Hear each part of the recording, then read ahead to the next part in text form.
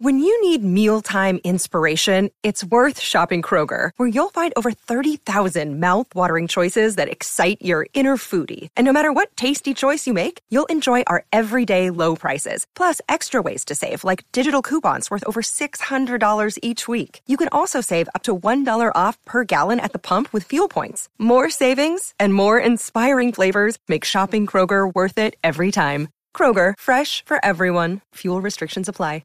So 245 with Dr. Vince Houghton, the author of Nuking, the Moon, and Other Intelligence Schemes and Military Plans Left on the Drawing Board. That's a really janky image. It'll be in the description, the top comment. It'll be the thumbnail. I read your book, and I'm already butchering this because I'm supposed to let you introduce yourself, but I'm clearly not. I read your book, or I listened on Audible. I, like a true sane person, I play video games and I mute it and I listen on Audible. That's how I learn, right? #millennial. I remember listening to your book, and the entire time I was cheering like a moron by myself, because it was one thing after the other that no one had ever brought up other than me. The dinosaur, the DUCC, the nukes underground, and I was just cheering, and I was like, I need this man on my podcast, and the stars have aligned. But I'm already fanboying, so I'll take it down a notch. How about you introduce yourself? It's all good. I'm the author of Nuking the Moon and one other book called The Nuclear Spies, which is not as fun. But it's good. I've read it. It's a little more scholarly, but yes. It's certainly same basic idea. My background is in nuclear intelligence. And so I've kind of parlayed that into a couple jobs. Mm-hmm. I'm the former historian and curator of the International Spy Museum in Washington, D.C. I've now moved on to other things. Mm-hmm. You can Google me to find out what. I wrote this because I told all these stories. Yeah. As working at the Spy Museum, and someone's like, "You got to put these all together. Like, you got to turn this into a book." And I never even thought about that before. Yeah. One of my podcast guests, because I ran Spycast, which was a podcast out of the Spy Museum. I don't run it anymore. One of my guests said, "You got to talk to my agent." And I'm like, "Okay, sure." I mean, I'm an academic historian. Book agent's not necessarily something we think about all the time. And I got, she literally, I'm like, "Oh, yeah, send me the information." She goes, No. She pulled out her phone and actually called her agent and said, "I've got this great idea," and handed me the phone. And I explained it to her, and she's like, "I'm sending you forms right now for you to sign for me to become your agent." And literally it was an idea that had been bouncing around in my head, and I was on a Thursday. And by the following Tuesday, I had a book deal. And all of a sudden, I had to write the thing. Yeah, all of a sudden, I had to write the thing, which, is easier said than done. But a lot of it was, how was I going to do it? And the decision was, I had been telling these stories successfully for so long, I'm just going to write them how I tell them. Yeah. And so in many cases, people look at the book and go, this is not the normal history book, because it's first person. There's some naughty words in it. It's one of these things that had a lot of fun writing. Yeah. And they're short to me. I mean, there's 10, 15 pages, bite-sized pieces they're short. Yeah. Yeah. That you can read, one a day, or kind of sit down and just knock it out on a vacation or something like that. To me, it's episodic. I didn't want to get too deep into it. One of the things I really wanted to make sure I did was that if you wanted to know more about any of these stories, you didn't have to go to the National Archives. You didn't have to actually, the lay person could find a lot of information online, find a lot of information at the library, to where they can look at, kind of the backstory behind these things. So I purposely said, I'm not going to include, and this isn't me being lazy. This is me kind of as a kind of realization of the audience is going to be. I said, I'm only going to include things that I can allow people to follow up. Yeah. And do more research on their own without having to do too much heavy lifting. So that's why, some people are like, well, there's no primary research in this. I'm like, well, there is, but you can find it online, right? You can go and read the actual documents at your house. Yeah. And, I had no idea that we were going to be stuck in our houses for so long. So it really is an added benefit, if you really want to go and read about the Alaskan Stay Behind program, there are about 40,000 documents on FBI's website. You have a lot of time to do that now. You can go read about it.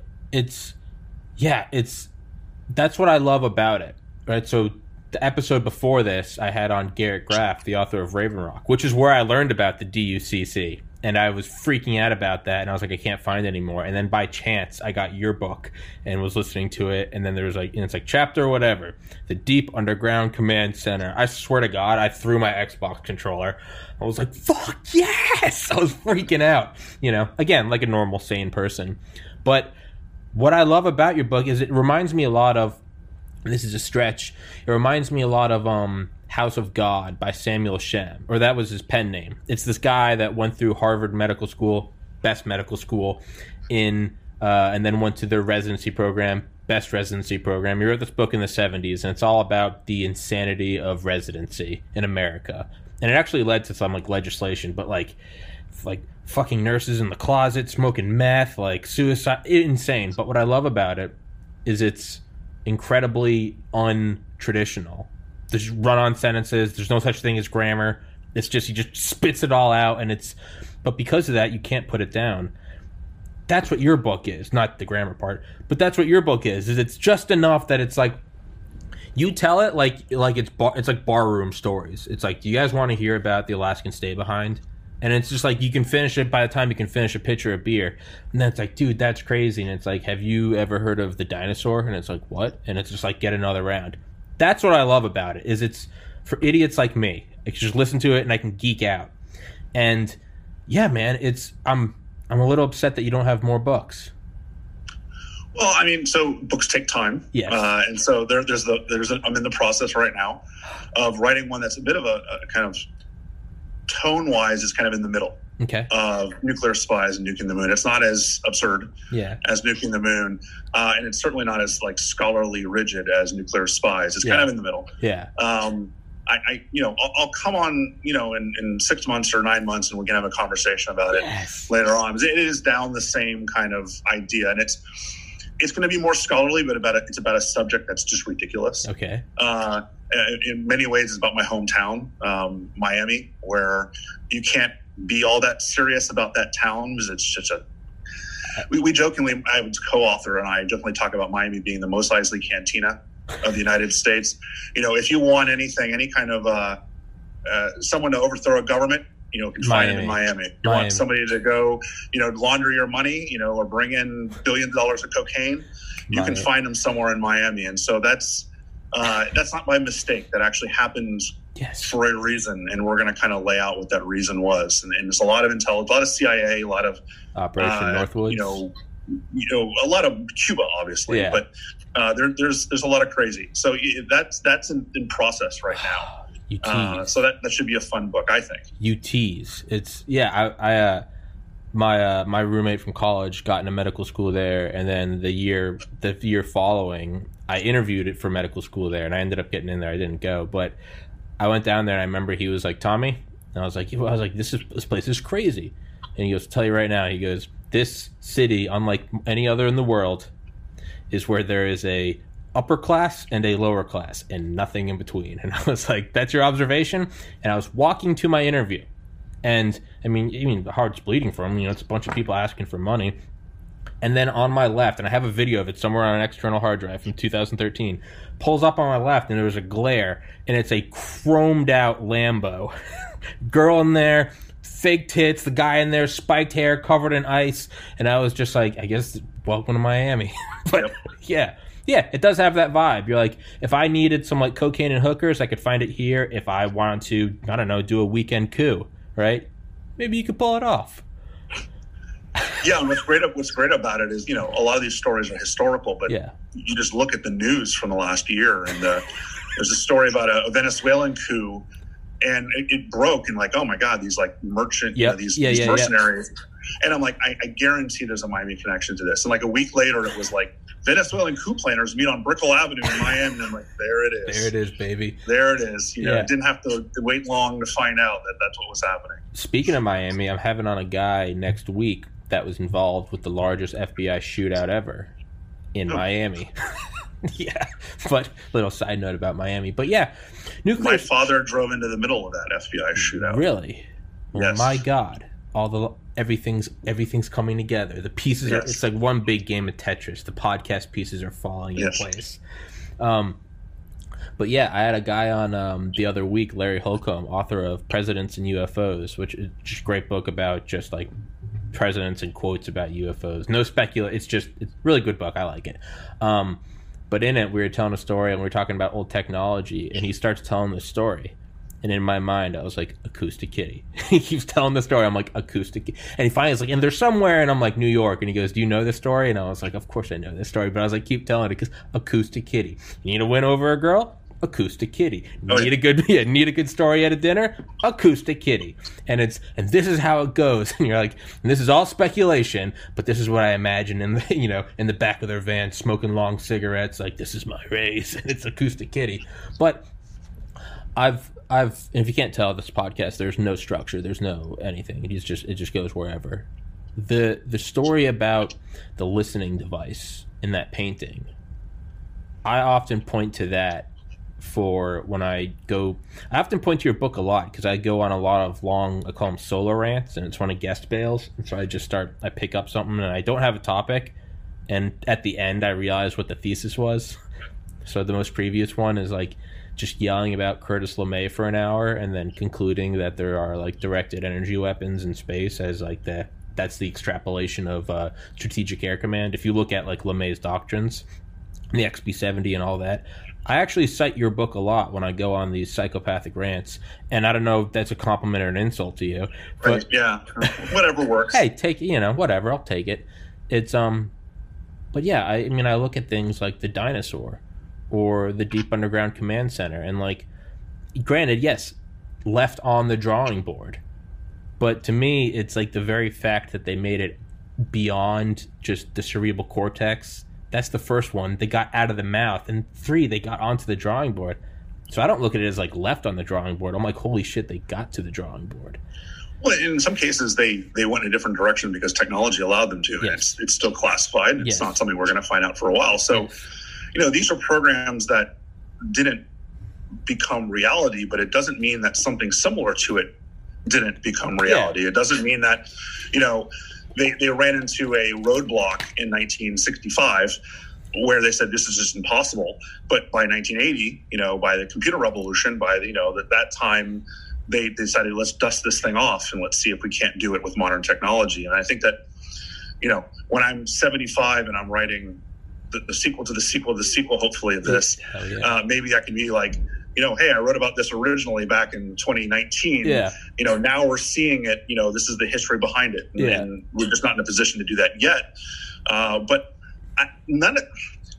people always say, the ideas in this book are crazy ideas, and I really kind of push back against that idea because that's really, we look at them in hindsight as being crazy ideas, because at the time they certainly weren't, and they were out there a little bit. They were, ideas thinking outside the proverbial box, but these people were not crazy. These people were trying to find innovative ways to do almost impossible things. And if the SR-71 hadn't worked as well as it did, that would have been considered a crazy idea, and it would have been in here, but it worked great. Yes. And so sometimes the hindsight of outcome is really what makes historians, I believe, incorrectly assess positive or negative judgments upon some of these programs. I try to eliminate that completely. Yeah. And I said, there's no judgment about any of this stuff. I'm trying to explain how and why these ideas came up. And, every so often I apply a little bit of snark. Yeah. Because some of them just demand snark. Yes. But it's really more just kind of my personality of being like, Jesus, but at the same point, I'm not in a position where I will ever say these guys were stupid. These guys were crazy. They were doing, to me, it's like looking back at previous presidential administrations. Let's, forget the current one because that's just, no one can agree on that. But looking back at some of the previous presidential administrations, things I was against at the time as a citizen. As a historian, I look back and I'm like, look, I didn't like that idea, but clearly that person was trying to do what they thought was best for the nation, for the country. Yes. And, even going back, there's very few presidents, unless you're talking like James Buchanan, who was just a complete shitheel, that you can't say that about. Yeah. And so that to me is kind of how I perceive these innovators is like, look, they were in an almost impossible position where there's the demand to do something, anything, to try to even the score, get ahead, or do what they can to, in some cases, win World War II, or to even the Cold War playing field and not lose the Cold War. And their ideas were sometimes very good and sometimes turned out to be not so much. And this book is about the not so much, because there's so many books out there about the very good. Yeah. Right. I mean, the successful programs, the victor gets the spoils and they write the history. Yes. I'm writing for the losers out there. Right. So this is, I'm standing up for those that just didn't get the credit because, the program just didn't happen as successfully as they might have hoped it had. The funding went left instead of right. It zigged when it could have zagged. But really that's what I say. I cite your book. That's how I always frame it, is it's crazy now to say we're gonna X, Y, Z. But the one thing I always use is the SR-71. You have to look, or the one analogy I always use is imagine if it's just 3 years after World War II, we just beat the Nazis. Imagine if, and Uncle Sam knows best, right? And the hottest technology is a propeller-driven P-51. A very short analogy of what I normally go on a long rant about is, imagine if you went into the desert, you're a GI. One, you found a secret base that the U.S. military denies exists. Okay, well, that's a little weird. Why is Uncle Sam lying to me? Two, why are they shooting rockets? I didn't know rockets existed. Three, are those Nazis? Four, are those Nazis there talking to LeMay and JFK? Five, what are they planning to do? To go to the moon. None of that would make sense. But in hindsight, we're yeah, that was Operation Paperclip, and, we must do, not because it is easy, but because it is hard. It's but you have to frame it like that. I mean, you said it perfectly. SR-71, if that didn't work, stuff of legend. We'll look at the plane before it. The one that Kelly Johnson wanted to make, the CL-400. It was going to be a hydrogen-powered craft that was going to fly at 70,000 feet and Mach 2.5, I think. It didn't work. Sounds crazy. What did the one after it do? It went at 85,000 feet and went Mach 3, right? We just accept it. Oh, that one worked. But that's exactly what it is. These are not crazy people. You don't have to like them politically, but you have to put yourself in their frame of mind. And it's what you said.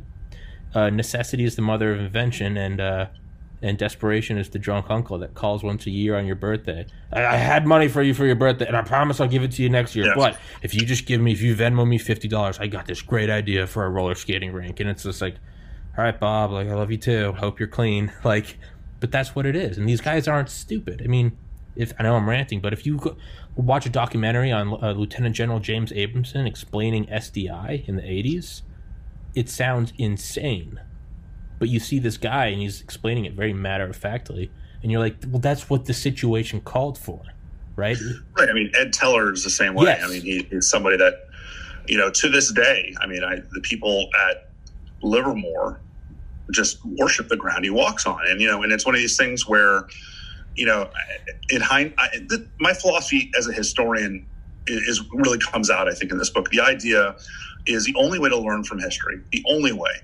And people love throwing around that, if you don't learn from history, you're doomed to repeat it. Well, history's not a great guide for today. And I'm a historian, so why are you saying that? Because the circumstances just aren't the same, right? You can go back to Chinese philosophy. You never step in the same river twice because the water has moved and because you changed, right? Mm-hmm. Looking back at Napoleon's campaigns can teach you very little about modern military unless... Don't invade Russia. Was that? Don't invade Russia in the winter. Well, yeah, don't invade Russia in the winter, but, unless you're empathetic, and that word, real men don't empathize. No, historians need to empathize, because the idea is the only way you can actually learn about history and its impact on today is to put yourselves in the shoes of the historical actors. This is something Karl von Clausewitz, you want to get manly, that Clausewitz in On War was talking about when he talks about things like the fog of war, when he talks about things like, he takes up friction, this idea that soldiers get tired, soldiers get cold, soldiers, need food, all these things that actually modern day commanders deal with also, right? They're not fighting Napoleon and old school line them up across each other and charge across the battlefield. But I don't care how technologically advanced your military is, soldiers get tired. Yeah. Soldiers get cranky. Yeah. They get cold. They like, to eat decent food. You have to take that into account. And that's how we can actually learn from history, by saying, all right, in 2020, this looks ridiculous. But if I go back and I put myself in the shoes of somebody that is in 1958 and Sputnik was just launched and holy shit, we're going to lose the Cold War because of this, you kind of have a very different perspective on the way that you're treating and judging these individuals, because it's not that crazy anymore. Yeah. And then we can actually say, okay, well, how do we take that to today? How do we understand how that helps us today? Is because, they had some of the same fears that we did, right? The fears of loss of sovereignty, the fears of, are we going to be a country that can kind of be proud of itself? Because that's, what they're thinking about at this time too. And so we can kind of judge today's decisions based on an understanding empathetically of historical actors versus saying there's a one-to-one comparison between Al-Qaeda and, the Soviets. Yeah. No, there's not. Yeah. Right? There's not. There's very little we can learn. I mean, even look, we can look at Afghanistan in the 1980s. No, you can't. All right? Because the Soviets did not have the logistical support that we do today. The Soviets did not have the kind of special operations ground force that we had, at the very beginning of the Afghan war. There's 100 different things going on. The Soviets didn't have a world where they're the lone superpower in the 1980s. There's a laundry list of things that say looking at the Soviet case of Afghanistan in the 1980s is not a great way to judge the way that we're doing things today. Yeah. But people do it. Yeah.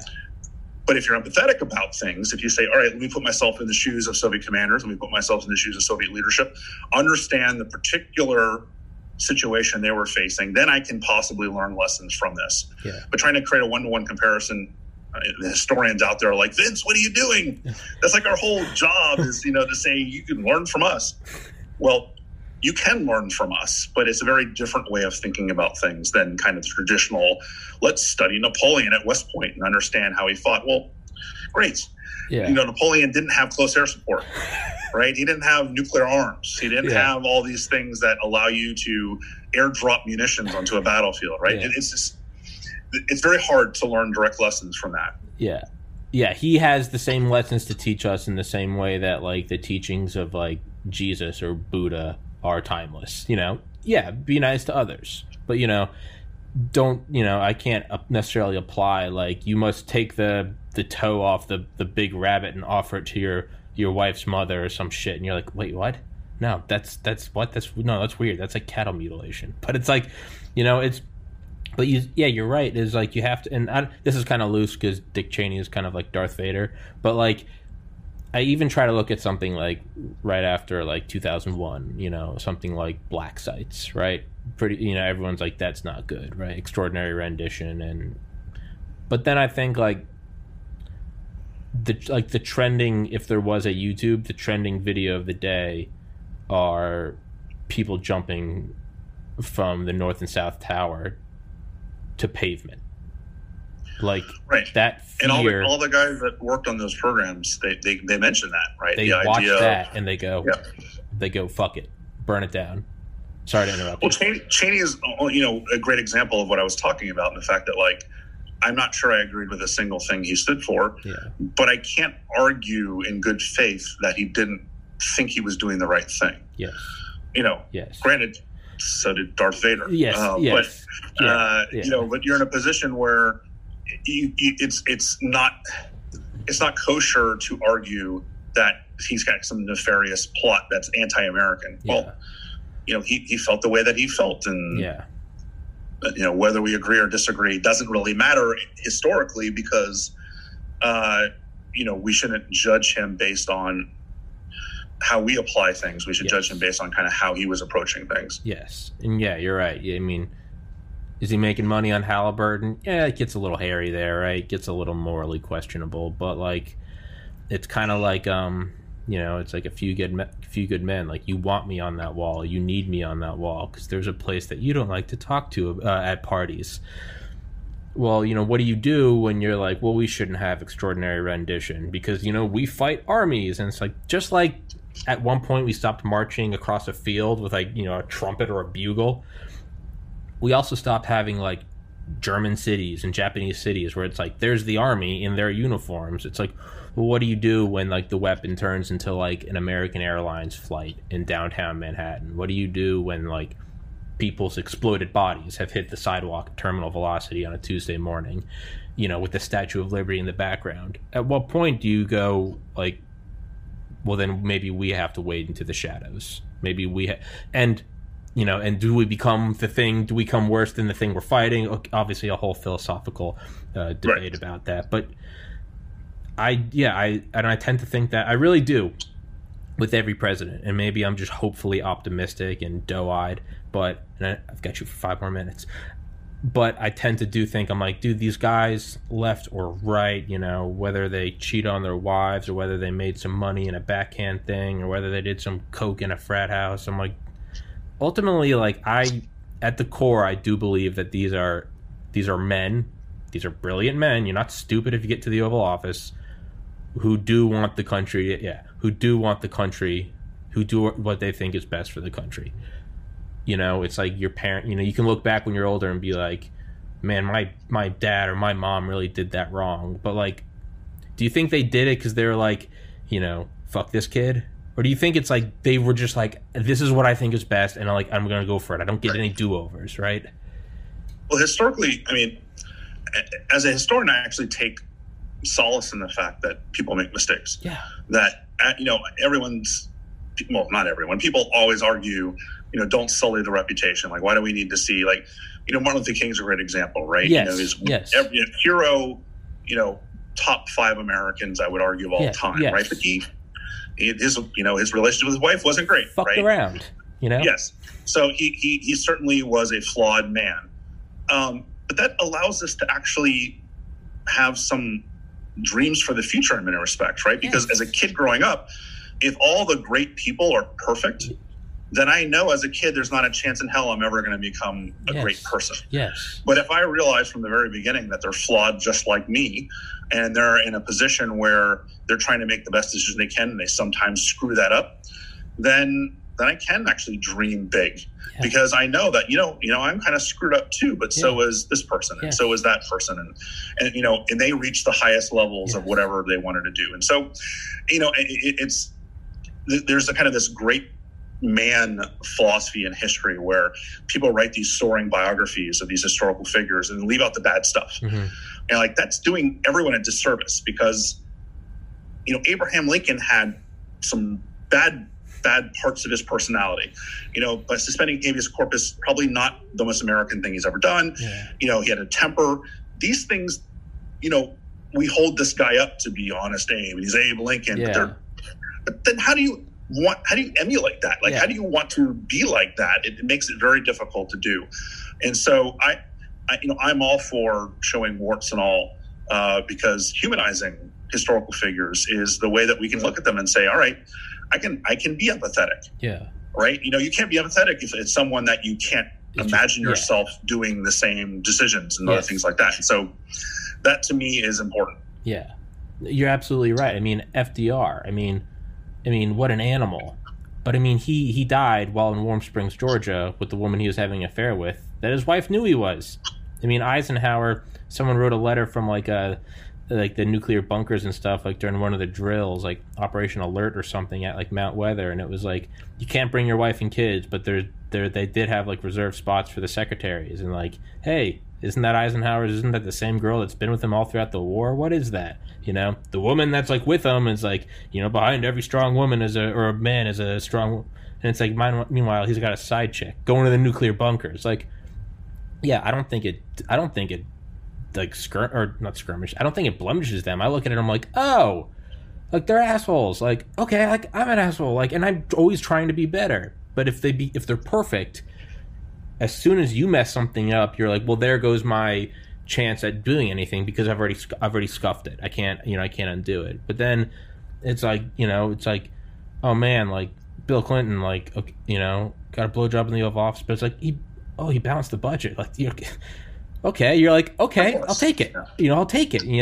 Michael Jordan, gambles a lot, but it's like, okay, but 6 championships, right? It's only I gotta let you. I have one more minute with you.